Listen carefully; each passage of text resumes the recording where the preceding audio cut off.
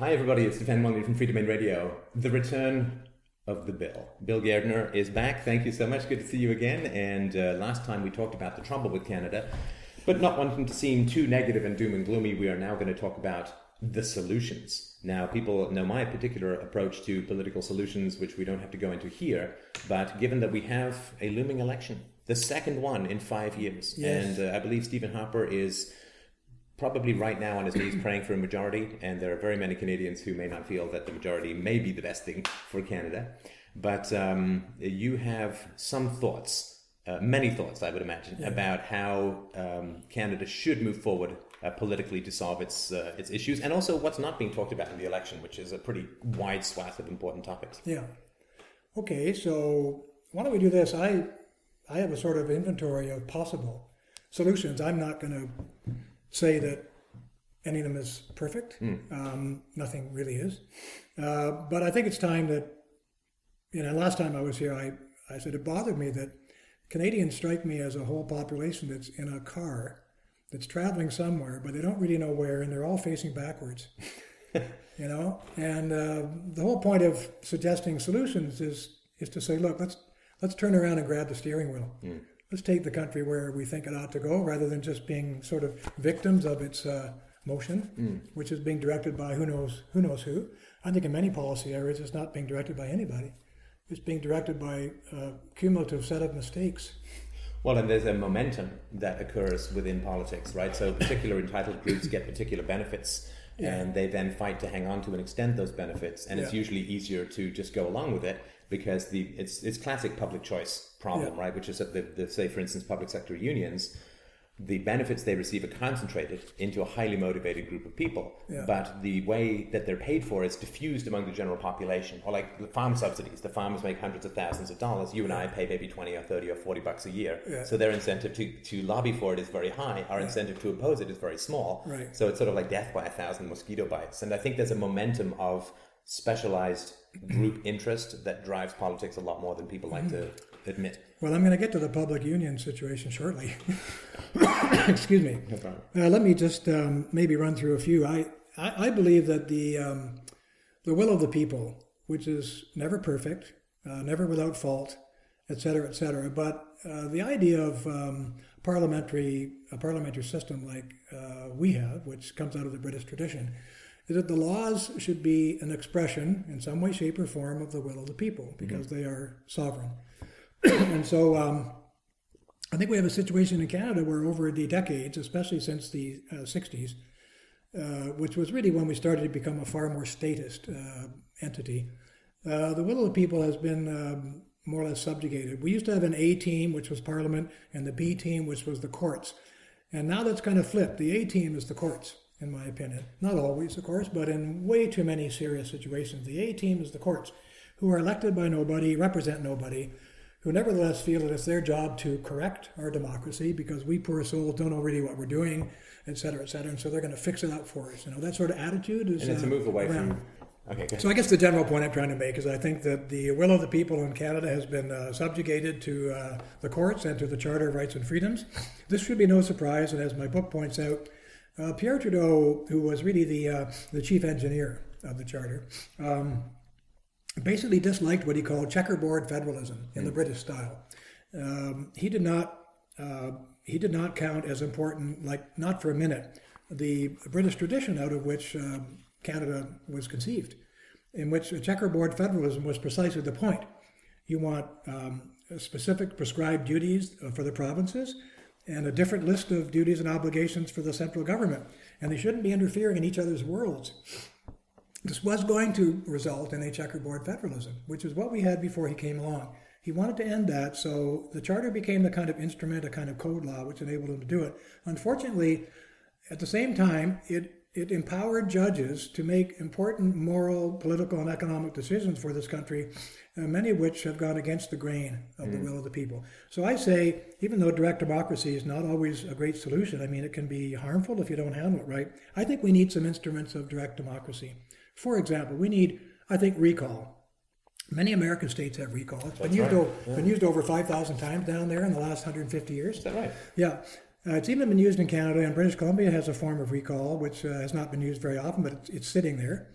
Now, a humorous irony here is that Canada actually brought in recall for the first time in Alberta in 1936. Premier Aberhart brought it in. Thought it would be great that the people should be able to express their will and recall politicians if they wanted to. However, when he found out that he was the first one they were going to use it on, you know that's going to be he got rid of the law. So that was very interesting. And anyway, I think recall would be a good provision. The Swiss have it, many American jurisdictions, Australian, and some Canadian have it. But we need to talk about it seriously for politicians who misbehave. Should be able to fire them in the middle of their term. Secondly, I think we need initiatives. Initiatives are a device which is used all the time in Switzerland, where the people basically make a law if they can't get their representatives to make a law. They just make it themselves. X number of signatures, X amount of time, and the thing becomes law, and it must be accepted and passed by their political system. The same with referendums. Any important, especially constitutional laws in Switzerland, which are created by their, let's call it their parliament, must go to referendum. Sometimes they ask for a special majority, but usually it's just a simple majority. Sometimes a double majority, where a majority of the people and a majority of the cantons, of which there are more than 20. Right. 24, I think, now.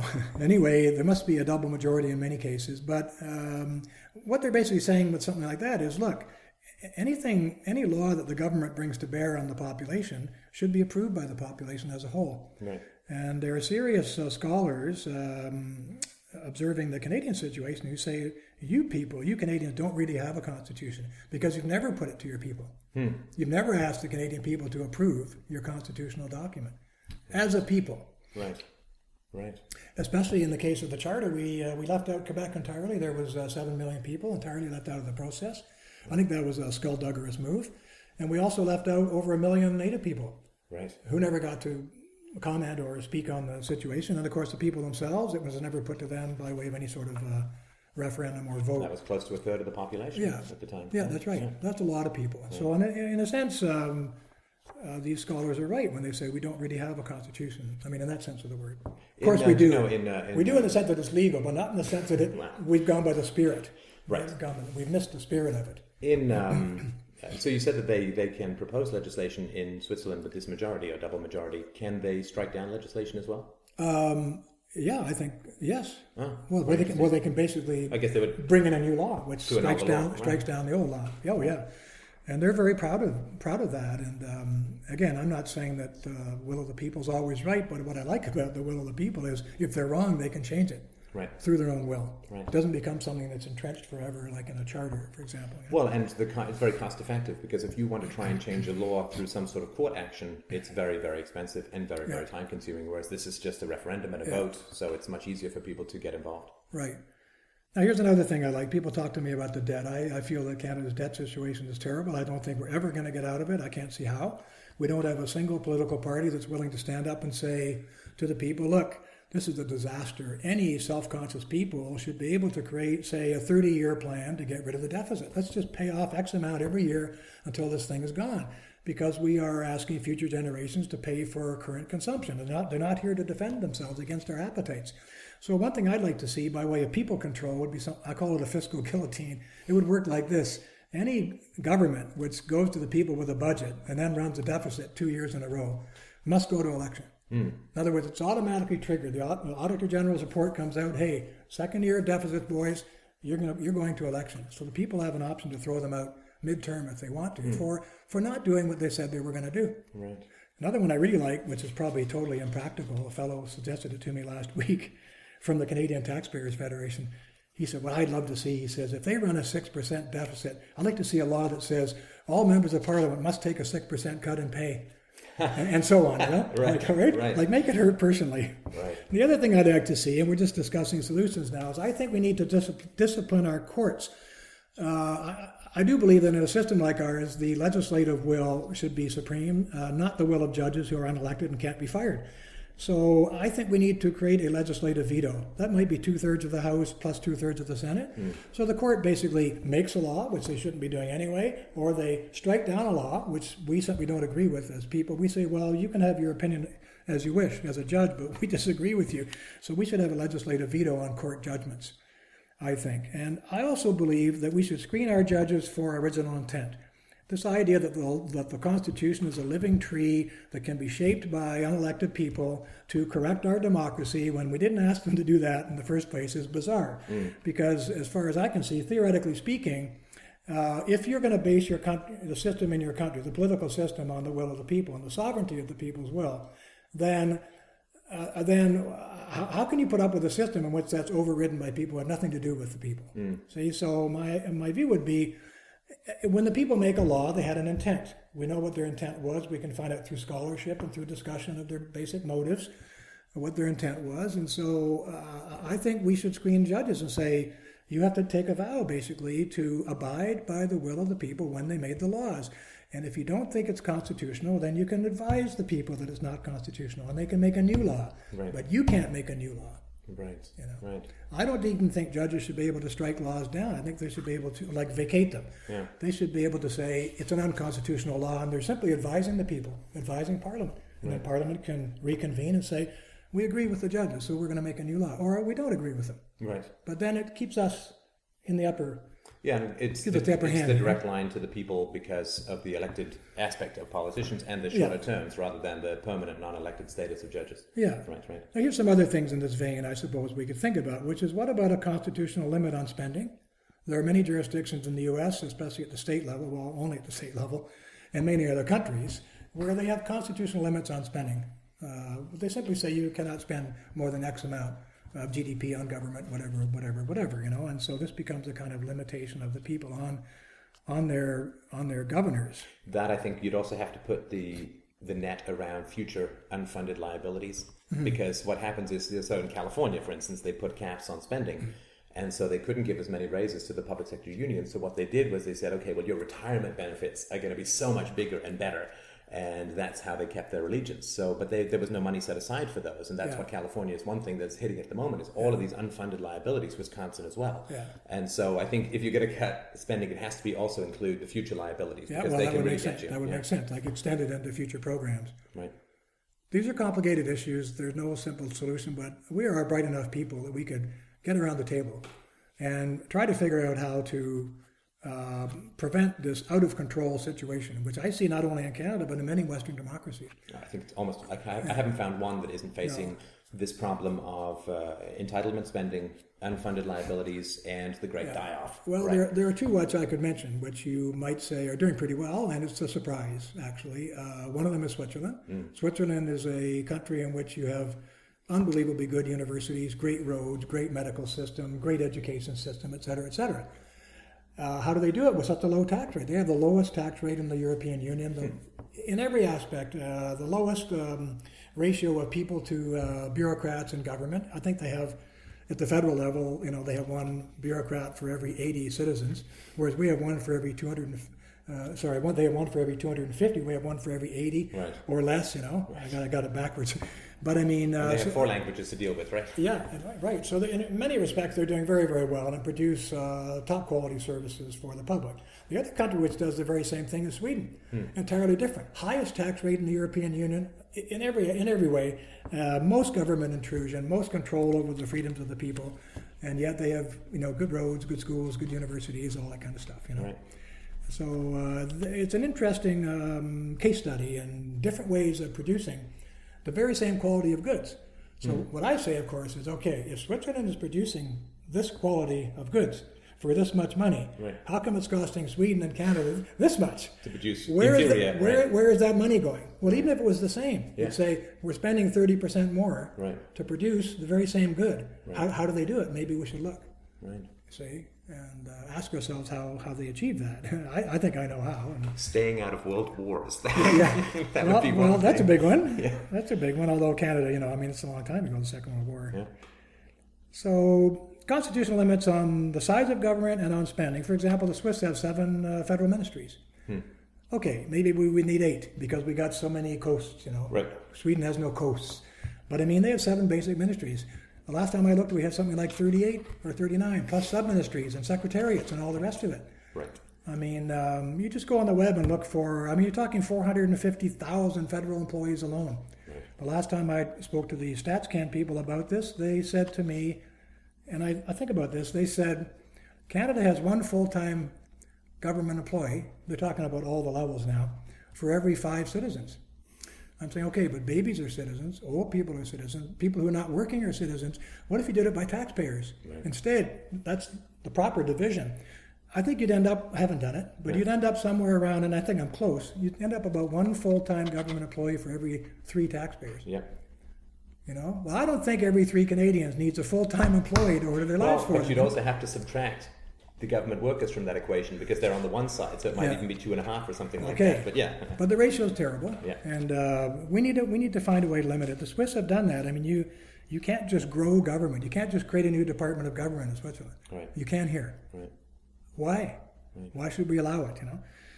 Okay, here's some other things. I think Canada unfortunately has a lot of language police running around, and I think we should demand language freedom in this country. We made a big mistake in the 60s because we based our language regime on, well, we had a choice between what is called the personality principle and the territorial principle. We went with the personality principle. We said if Stéphane Molyneux, good French name,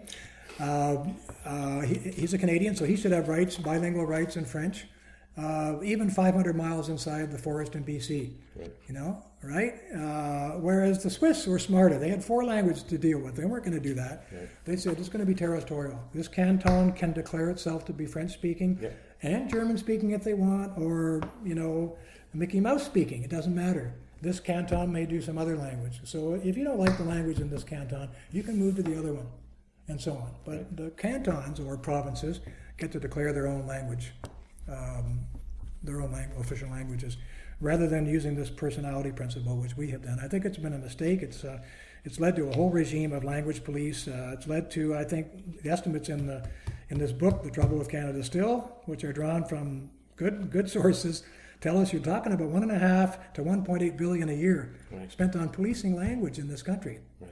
And the English-speaking people and others in the province of Quebec, I feel, are really hard done by on this score, and it's not like the rest of us have been defending them.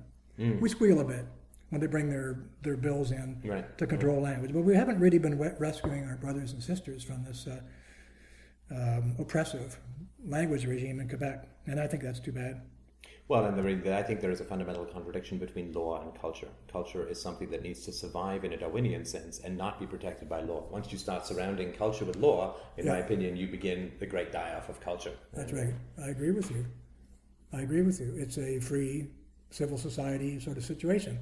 In modern physics and other fields of thought, they talk about emerging properties, emergent properties of these systems, and civil society is one of them. So, I'm a conservative from that point of view, in the Burkean sense, philosophically speaking, not necessarily politically speaking. And I do feel that that layer of human existence that we call civil society, which is really the sum of all our voluntary associations, is to me even more important than the bottom layer, which is the individual and individual freedom, which I do feel is terribly important also and has been terribly important in our tradition. But I don't think it should trump the rights of civil society and the obligations and duties, especially of civil society, which I think it tends to do, especially in libertarian thought, which I'm often a little bit critical of. Just for that reason, I think that libertarian philosophy, and that's how I got my start. I mean, I have a lot of time for the great libertarian texts, I do. But I think to a certain extent, if looked at in a narrow way, it has helped to feed us into the hands of the state, because it has basically said individual rights are everything, and civil society and whatever it means, that's just a choice you make. It's the way you decide to live. So what? Whereas the Burkean conservative like me, at least in social matters and moral matters, I think that way. In economic matters, I'm far more free market libertarian oriented, but in social and moral matters, I'm more of a Burkean conservative, where I would say there is no such thing as a free agent or a free and healthy individual outside of the kind of society which makes it possible to become so. If you don't have that kind of society, and that's what needs to be nurtured, I think very energetically, and we haven't been nurturing it in this society. Everything has been moving towards autonomism, in my view. I'm about to write an essay on that for the New York magazine, The New Criterion. Are you familiar with it? It's a terrific magazine. Wish we had one like that in Canada. And the basic theme of it is, well, I guess my wife says I shouldn't use this title for the article, but the article will be called Getting Used to the F Word. And the F word is fascism with a small f. Now, if that's a crazy word to use until you tell people what you mean by it, because most people don't know. A simple way of describing it for me, and not counting all the other possible meanings of it, would be fascism is about the victory of the will over nature, the human will over nature, so that you get into a situation where, say an abortion, it becomes the will of the mother, not the mother and the father, but just the mother, who can decide whether or not this human life survives or doesn't survive. She can throw it away even at 8 pounds, totally healthy, the moment before natural birth. Throw it in the garbage in this country without penalty. If that isn't the hegemony, as they say, of the will, I don't know what is. Right. The same is true in all matters of the body in Canada. Pornography, if you want it, go buy it. It's everywhere. There's no restrictions of any kind. When I was a young man, it would have been just unthinkable. Right. So this society has changed in many ways in these respects, where the will is everything. Even that is, it has climbed up into the highest reaches of our courts. For example, in the Labbé case, where there was a swingers club in Quebec. You probably know about this one.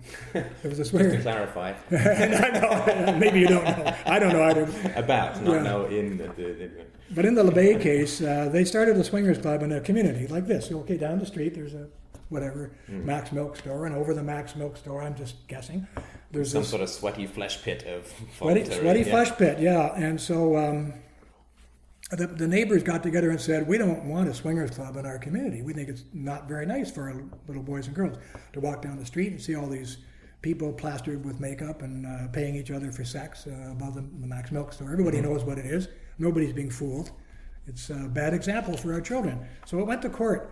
And it went back and forth, but finally the Supreme Court of Quebec basically ruled in the Labbé case, it's called the Labbé case, or now it's known as the swingers case.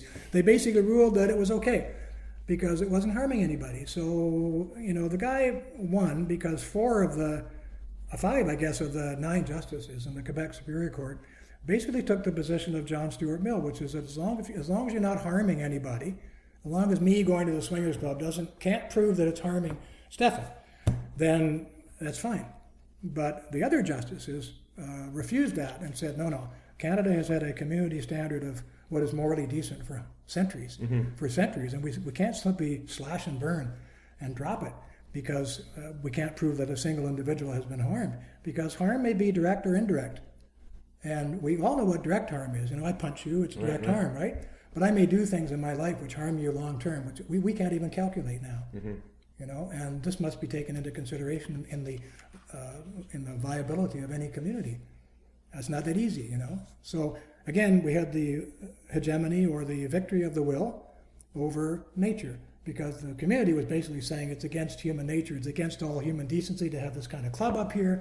And the judges who went for it instead said, oh yeah, but it's just about whether or not we harm somebody. Right. So the will of the person, starting the swingers club. So I'm going on about it, which I didn't mean to, but that article, I think, is going to be fun to write, because I think that in many respects Canada has been coming apart at the seams because of this emphasis on, let's call it hyper-individualism.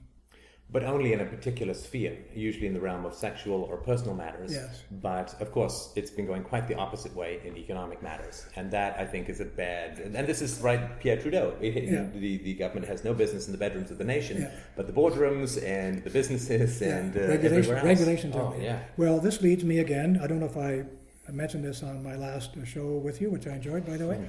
But I should say again, when people say, how did it happen? I'd say, well... just like you pointed out, people look at Trudeau and they say, well, the guy was a socialist. And then someone else said, no, he was a libertarian. Well, and by the way, he had a Scottish mother and a French father. And I argue in the first chapter of my book that really what happened here was, we're talking about the revenge of Montcalm. We're talking about somebody bringing in a code system of law and imposing it on a British common law-based nation, and succeeding in doing so in every respect. But why did Canadians so easily accept this regime, what you were just saying, this economic and political regulation, the statism? And I say sex. Yeah. It was about sex. Because what we are today, and Trudeau was so smart, and all the masters of the modern democratic state are really smart, because they realized if you can give the people everything they want in terms of their bodily satisfaction, give them their abortion on demand, give them their pornography in every street corner, give them their gay rights, give them their transgender rights, give them their unilateral divorce, where marriage no longer exists, which it doesn't in this country anymore. You can get married, okay, you both sign, but either one can break it. And if that's the case, then it's no longer a contract. Yeah. You can't have a unilateral contract. You can't. So the long and short of it is, what the masters of our destiny, so to speak, have said is, if we give them the sex and all the rights of the body, they won't notice the other stuff. Right. We can regulate the hell out of them coast to coast in everything that the public can provide. But when it comes to their bodies, they will think they are completely more free than they've ever been in their lives. Their personal pleasures. I mean, it's often struck me that when it comes to divorce, I mean, divorce has such horrendous impacts upon children in particular, and it has horrendous impacts upon family income and I mean, learning disabilities and behavioral issues and all of that. And given that parents aren't allowed to generally do things that are bad for the kids on a whim, and I'm not saying people get divorced on a whim, but this sort of unilateral thing. I can remember if you ever saw the film Kramer versus Kramer. Oh, yeah. I mean, she left. I know it's a movie, but I thought it was interesting because it was very popular at the time. And what it said to me when I watched it was that this woman can leave the marriage not because the man is abusive, which of course I can understand, right? Yeah. Not because he's drunk, not because he's unemployed, not because he's whatever, right? He's not bad. He doesn't fulfill her in a great way, so to speak. She's emotionally unsatisfied, right? And that is okay to then break up the marriage, even though that's going to result in direct harm to the children, direct measurable harm to the children. I'm certainly not saying people shouldn't be allowed to get divorced, but the barriers to exit are incredibly low, and that has to do with personal satisfaction, regardless of the consequences. Autonomism again. It's all about me. Right, and it's all about your personal satisfaction, whereas, they'll give you lots of room in that, perhaps too much room, you might say, but when it comes to the economic side of things, it's, Yeah, well, let's look at that from the point of view of Sweden. Sweden is probably the most autonomistic state, also a very pro-family state, by the way, but pro-family on its own terms. The Swedes are pro-family in the sense that they try to make the Swedish world wonderful for the family via government. Right. So it's government daycare, it's government schools, it's government housing for young married, it's government facilities for seniors, all the way through. Right. The whole thing is government, see? Right. And it's very nice. Swedes love it. It's like a golden sty. Right. It's like my animals. When I open the door, they want to go back in to the pen, even though the door is open. Right. So Swedes are quite like that. And maybe that works in a homogeneous society like Sweden, where, I don't know, where they had a history of this kind of thing, culturally speaking. But what did the Swedes do? The most important thing the Swedes did, and this was just after the Second World War, when Gunnar and Alva Myrdal, who were both Nobel Prize winners, I think, certainly he was, in economics, they started basically engineering the changing Sweden from a very traditionalist type of society, like Canada used to be, to a very progressivist, socialist type of nation. And when they were interviewed on this, years after it was all in place, someone said, "What's the most important thing you did to bring this about?" They said, getting rid of the split taxation. We used to be able to split incomes before taxations in the Swedish home, but we basically came up with the philosophy that every Swede, male or female, should pay their own way in this world. We got rid of splitting income before taxation. Everyone must earn, which meant everyone must go out to work. Of course, wonderful for the socialist state because they get more tax dollars out of it. But they said that was the most important thing they did. Not so good for the kids. To break up the family. Yeah. No. In fact, one of the examples I use in the book is from a fellow named Rosen who studied the Swedish society recently, and I quote him in this book in the chapter on radical feminism. And it's quite shocking. He says that there are hundreds of thousands of young Swedish girls who are working in Swedish daycare centers, government daycare centers, looking after the children of the women who are looking after the workers' own parents. Oh, right. In other words, they have people, government paid physiotherapists and all the rest of it, looking after these aging senior citizens. Right? But they have young children, so... But they've moved them out of reciprocal familial relationships, which are non-taxable and non-economic. That's right. Oh, no question to me that... I'm not saying it's some sort of conscious, Dr. Hook kind of plan, but the idea of minimizing untaxable labor and moving it into the taxable realm has been a key focus of so many government programs over the past 30 or 40 years. Well, that's what happened there, and Rosen calls it churning. good economists who study these socialist systems, they call it churning, economic churning behavior, because the money is just turning over, but nothing productive is being done with it. Right. And the government's taking its cut off the top in both directions.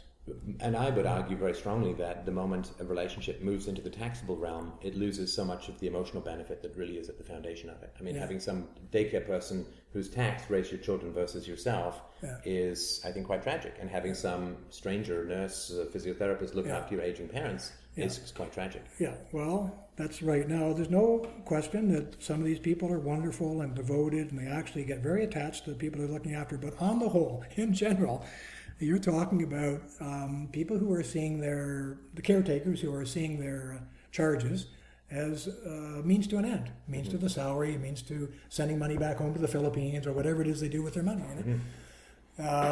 And I think most telling of all in the daycare situation, I just gave you a copy of War Against the Family. And, looking forward to reading it. There was an excerpt from that in this book on the daycare situation. Oh yeah, I emailed you about that, so I've been meaning to read that in my show because I found shocking, such an eye-opener. Yeah, so...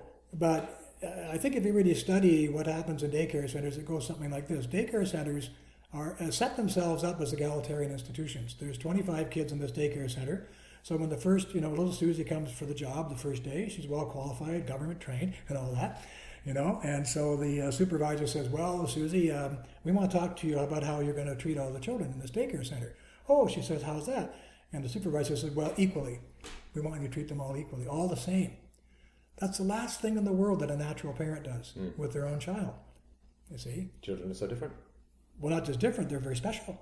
No child is like my child. Right. No child is like your child. You're not going to believe that. Oh, sure, they all share something in common. They're all human beings. But you will treat your child with unusual love. Unusual love. That won't happen at a daycare center. No. And so no matter how good the care is, it's egalitarian in nature. It's not like the extraordinary, let's call it extraordinary love of a parent. Right. Now, when children get a lot of extraordinary love, they begin to feel very confident in the world around them, that they can navigate it for the rest of their lives, especially if it happens during those crucial years. First 3 or 4 years. Psychologically speaking, and there's many periods there where child development experts will tell you, sometimes there's a window of 5 or 6 months, depending what development's going on, where you must have that. Yeah. And if you don't, the child, especially if there's too much egalitarian daycare, no matter how good, maybe clean, maybe great, maybe very egalitarian, but it cannot supply that special sense that the child must have that he's number one in the world, he or she is number one in the world. If they don't get that in those years, they will never feel that they're number one in the world and have that sort of inherent value that comes from the natural parents or, grandmother, whatever, family people who treat them differently. Non-egalitarian. Yeah, early love is a fuel that lasts a whole lifetime. I think so too. And you have it or you don't, and if you don't, you're propping yourself up a little bit for the rest of the time. Mm-hmm. And I think also the point that you made about daycare in the book, about how if the child gets attached to a care worker, the churn, the turnover for those people, it can be quite high. Very large. And so it's almost like the kids wouldn't want to get attached because he might not be here in 3 months or 6 months. It breaks their little hearts. Yeah. And so how much heartbreaking can you get? So after a certain amount of it, you try not to attach. You become cool and cold, and you don't want that risk anymore. Well, and what happens is the more permanent relationships become your peer relationships rather than your, quote, authority relationships. Yeah. And peer pressure, peer influence is a huge problem for a lot of kids and teenagers who are looking more towards their peers for social rules, for what is acceptable, or what is positive, or what is negative, rather than, we hope, some older and wiser citizens who have been around the block a little bit.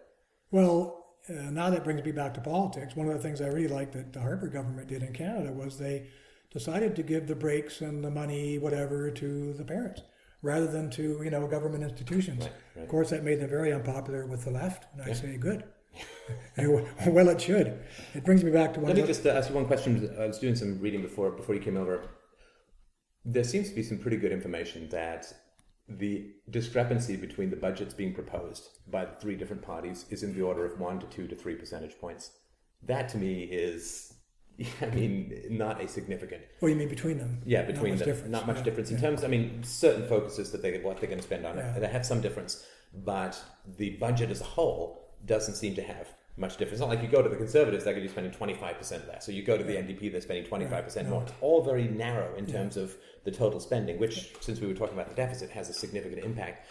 Do you think that there are significant differences or significant enough differences between the parties and their proposals and what they will actually follow through on, which is of course a bit of a crapshoot, to make the election important?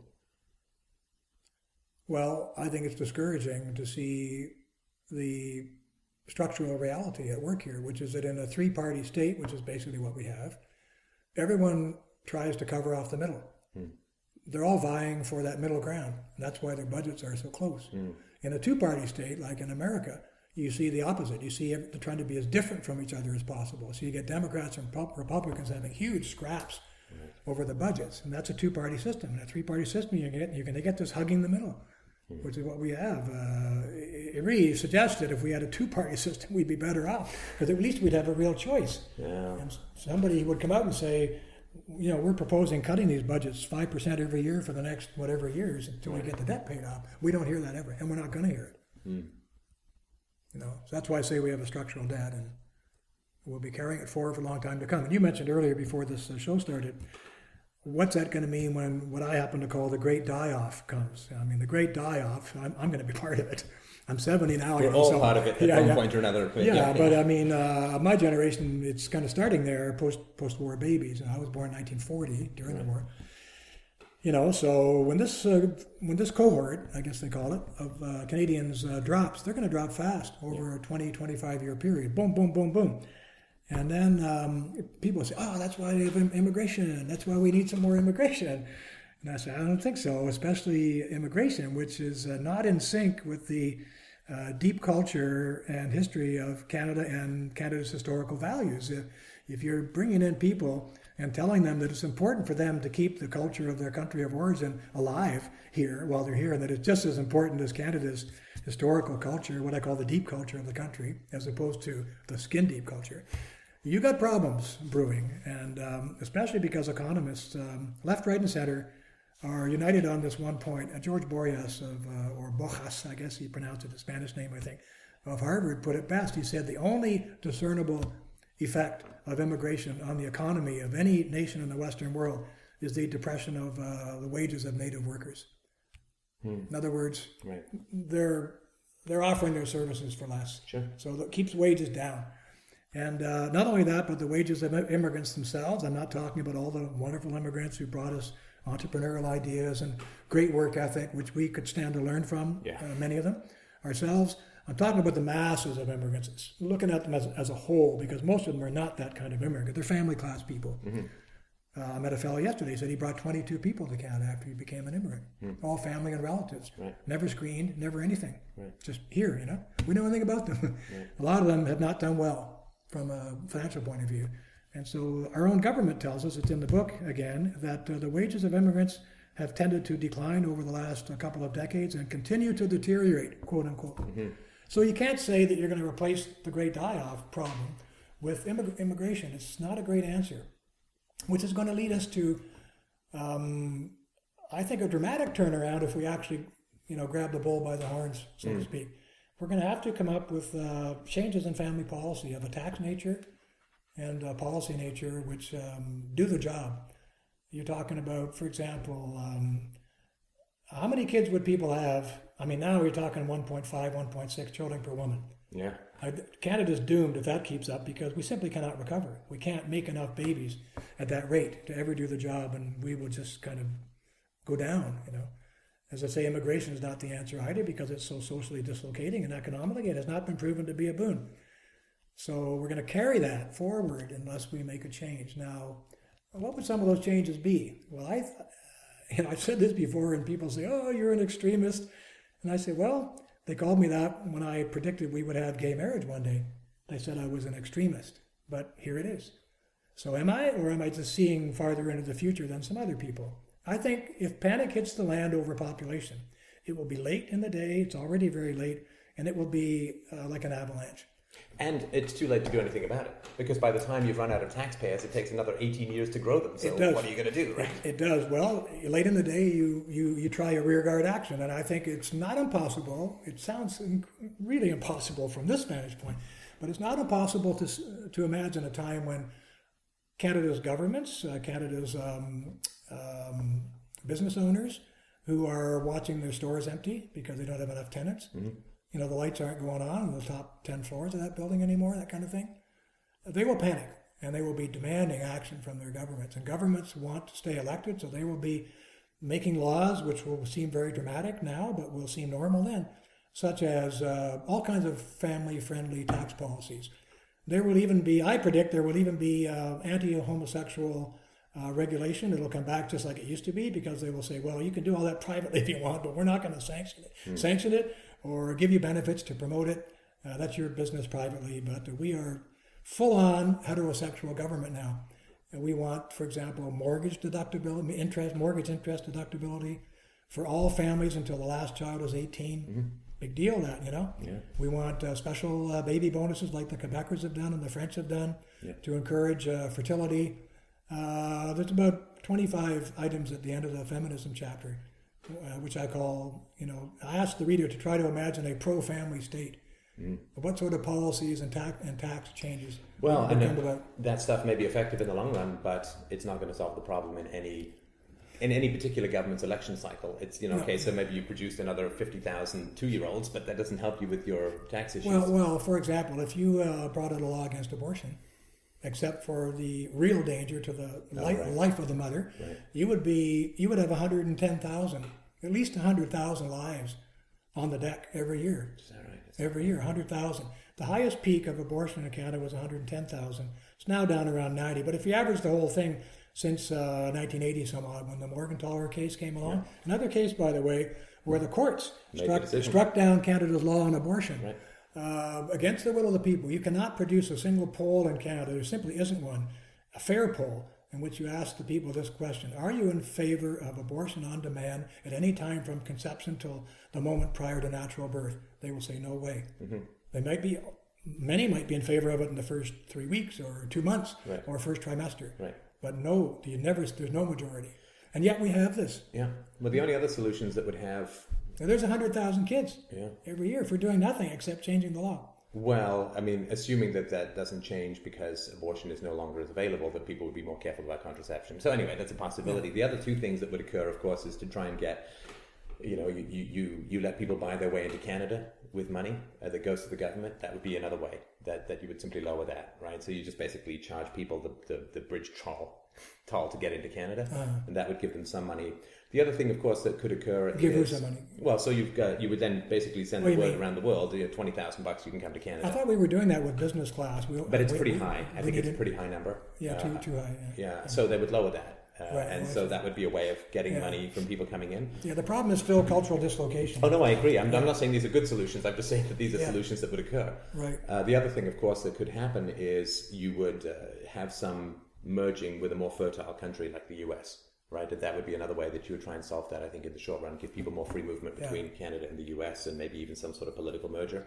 Wouldn't be huge, but that would be some way, because America still has not a huge birth rate, but it certainly is better than most of the West. Yeah, 2.1, 2.2, 2.3, somewhere in there. They're only making sustainability with immigration. Yeah. Without immigration, they're still on a decline. Not as bad. I think Japan is 1.2. I mean, they're basically just vanishing. Yeah, that's right. But they say Italy, the Princeton Center for Population Studies, they said that Italy, by 2050, will have something like 20 million fewer people than it has today. Right. This is really scary. Yeah, it is. I'm not advocating for big countries, by the way. I think that's phony, too. You don't have to be a big country to be a successful country. No. Take Switzerland as an example. Take Sweden as an example. These are not big countries, but they're very successful. Right. But you do need a mix, the proper mix between children. The triangle has to be like that. Right. Children, lots of children at the bottom, not so many old people at the top. And Canada's now like this. Yeah, it's and soon it'll be inverted. I can't get my elbow in. Soon it'll be an inverted pyramid. Right. And that's real trouble. You cannot recover from that, which I think is what you were saying. Yeah, and people underestimate the degree, because we have lots of political philosophies and we have culture, we have tradition, but there is a basic reality to the mathematics of demographics that you simply, I mean, there's no amount of philosophy that will produce taxpayers where they aren't there. We can't recover. I don't know if we're there yet, but we could be very soon. We need this national discussion. Yeah. You know, and that's, you know, I don't know how long we're going to go on here. We go another few minutes. I think fundamentally what needs to happen, and I'm really speaking about my own sort of theories or choices about child raising. It needs to be more attractive to be a parent. And fundamentally right now, with taxes so high, with all of this and that, people look at being parents, and I had these conversations with my friends in my 20s, and we saw the people who were older and said, okay, so what do you do? You got to be up all night with the kids, they're sick, you got to take them to hospital, you got to do all this and that and the other, it costs you a fortune to have kids, and then you got to go to work for 8 hours a day, you got to commute for 2 hours a day, and you come home when you're tired, and then you've got to make food for the kids and put them to, like, where's the fun in that as far as parenting goes? It's been taken out of it by the state because the state wants workers, so the state makes it unattractive to stay home from a tax point of view, and in every other way to stay home with your own children. Right. I'm just opening the book. I'm not going to read them for your viewers, but there's 16 of them here. How Canadians should react to the coming demographic winter.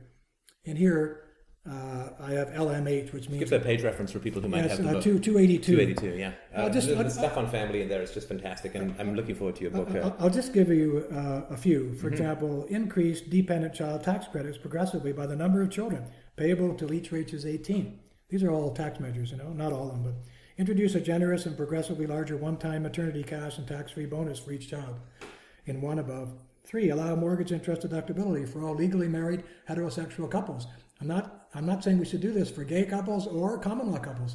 I think you need to be legally married. You need to make the commitment, take the leap.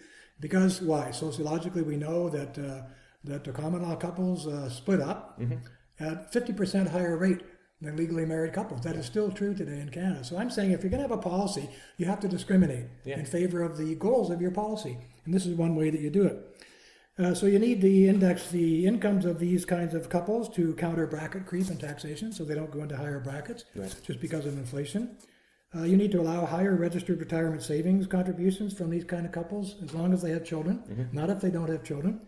I know that some people can't have children. Well, okay, but the point of the policy is to encourage those who can and if to have more adopt, children. They get it, right? I also think you should disallow welfare for the children of the wealthy. It's a scandal in this country that you can be a son or daughter of a millionaire, fight with your parents, walk out of home with your peanut butter sandwich and your knapsack, go down to the corner and claim welfare benefits because your parents abused you. Well, they were probably just disciplining you.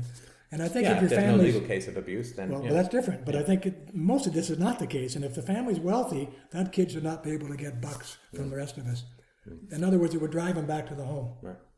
So anyway, the chapter has got lots of those kinds of recommendations in it, which I think would help a lot. If you want, we can just end. I can give you quick bullets. Snapshot away. On the policies in the book by policy chapter. For example, the first chapter is about Canada's relativistic definition of poverty. Everyone wants to help the poor, but you can't help the poor when they're defined in a relative way. Right. In fact, it's bizarre because it means if the country becomes more wealthy, you actually have more poor. How can that be? So I say that you got to end relative poverty, and so that would end a lot if you could do that. Bring in a proper definition of poverty based on basic needs, not on low income cutoffs and all that kind of stuff. I think we need to end foreign aid. There's a dynamite chapter on foreign aid here. I think we need to end all foreign aid to militaristic and despotic nations. I mean, it's shocking that we spent $750 million handing out money to about 24 nations, which I study in this book. Those same nations turned around and spent $130 billion on bombs and airplanes in the same year. Yeah. What are we doing, And then when it comes to radical feminism, crazy. This is the first book which actually got the research on how much money we have spent on radical feminist objectives since 1973. Give us that figure. It's 1.3 to 1.5 billion since 1973. Now, this money was spent on radical feminist causes, which the majority of Canadian women have never supported. It doesn't. So we don't know what the organic shape of feminism looks like because it's so artificially propped up by these tax subsidies and direct grants. And that's right. And also, everybody wants equality for women, of course, but we also want equality for men. And in the first part of this chapter, I take great pleasure in explaining to people that there are lots of situations in Canada where men are not treated equally and never have been. Right. So let's try to right the balance a bit of who's bitching about who in terms of gender equality, right before the chapter even starts. And then when it comes to criminal justice, I think we have to get rid of our hug-a-thug mentality for violent crimes in particular. I'm not for throwing petty criminals in jail. Let's try to deal with them in the community, blah, blah, blah.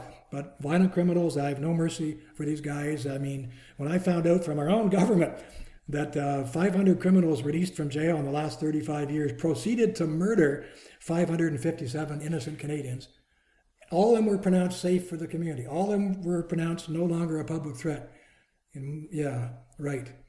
None of the bureaucrats face any No, they don't. And, I mean, if a psychiatrist says that somebody's safe and that somebody goes and harms someone, the psychiatrist can be liable. But of course, the parole officers, and they have no personal liability. No, they're above the law. They're above the law, and I don't think they should be. Actually, there's an interesting case if you want to. It's not exactly humorous, but there's an interesting case which I cite in the chapter on criminal justice where there's a criminal. I don't know if he ever succeeded. He may be still under the being fought out now, but he sued the government for releasing him too soon. He said, he released me too soon. Right. And if he hadn't, I wouldn't have done that. I'm not ready. Yeah, I'm not ready. Same with multiculturalism, the chapter on multiculturalism. I think that it was a huge mistake for Canada. And I'm going to mention my son-in-law, Paul Attia, who was born in Canada of Egyptian parents who emigrated here. He and I are actually, and a few other people are, starting an organization called Immigrants for Canada. And the first theme, which runs all through the Statement of Principles, is Canada first, country of origin second.